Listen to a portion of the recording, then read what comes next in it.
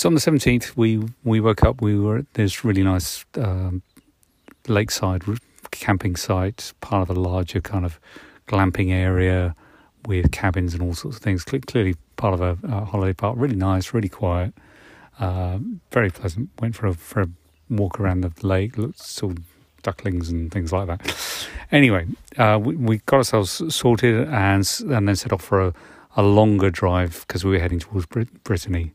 It was a very, very hot day, and in a way it was better to be in the van because at least we had a little bit of air conditioning flowing. We stopped for a lunch at a light lunch at a town just south of Van. Found a quiet spot under some trees and a lovely view of the old town church before setting off to our campsite near Carnac at a place called La Trinité. What a beautiful spot. Campsite was just across the road from a wonderful beach, absolutely picture postcard beach, lovely sand, calm water, everything. We had trouble getting there. Again, the GPS took us down perhaps not the best road around the village to get there, but we got there anyway.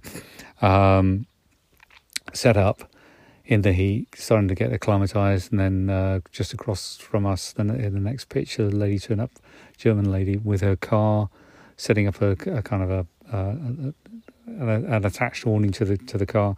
But before she did that, she got out her rabbits and put them in the pen on her pitch. Yes, she was travelling with her rabbits. We went swimming in there properly for the first time in the sea since we've been here.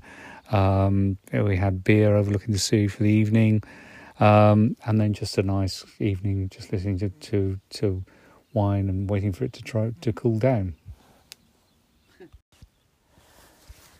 And well, yeah, that night, waking up on the 18th, it had been a tricky night. It was really hot. Then there were some odd noises. I think some of our neighbours were a bit disturbed as well. So we were a little bit the worse for wear, and it was still going to be a really hot day.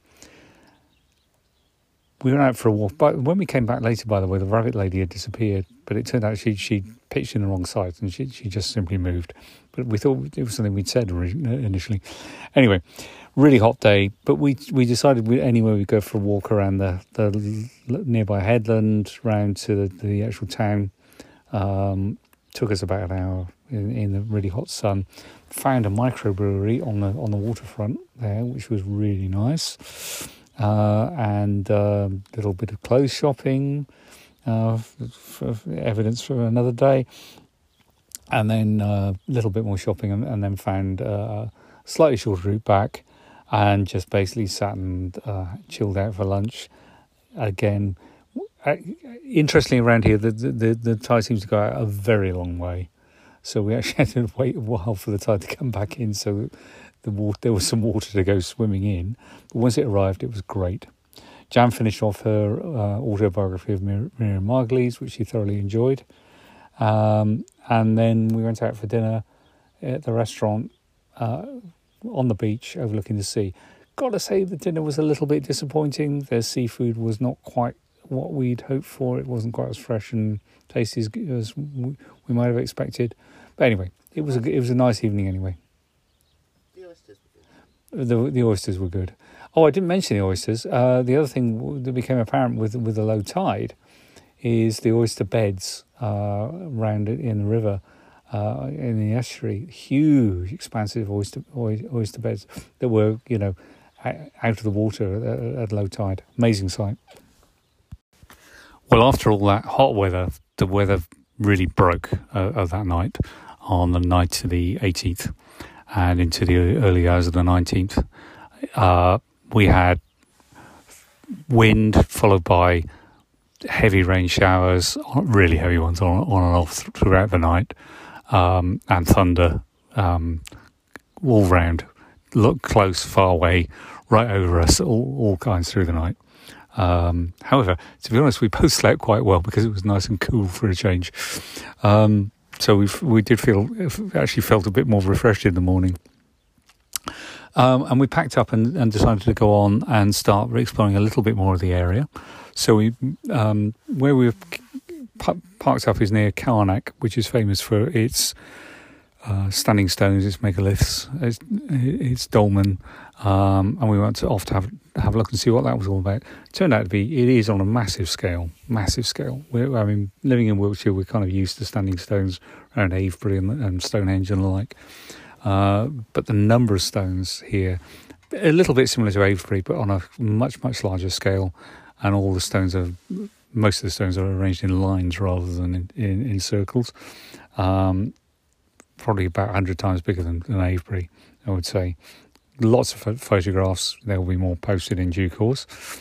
Once we'd had enough stones, we then set off to explore another part of the area, which is the Quiberon Peninsula, which again full of beaches and so on. But we just kind of drove down to the south end of the peninsula. Near the south, we stopped and had a look at the sort of cliff paths and that sort of thing in that area. A lot of people were around. We were rather taken with a colony of sand martins, with how they were flying in and out, trying to get some photos. I think we both failed. And some surfers in a nearby cove. And then we finish off the evening by moving to another France Passion site. This one's a cheese place near Carnac, near Quiberon, inland. Lovely quiet spot. And it turns out that she's closed on a Sunday and Monday and doesn't do any tasting, for which I'm personally very disappointed. But nevertheless, we're still camping here. In fact, there are about 4 other vans turned up here, so we know it's popular, and looking forward to a quiet, not so hot night.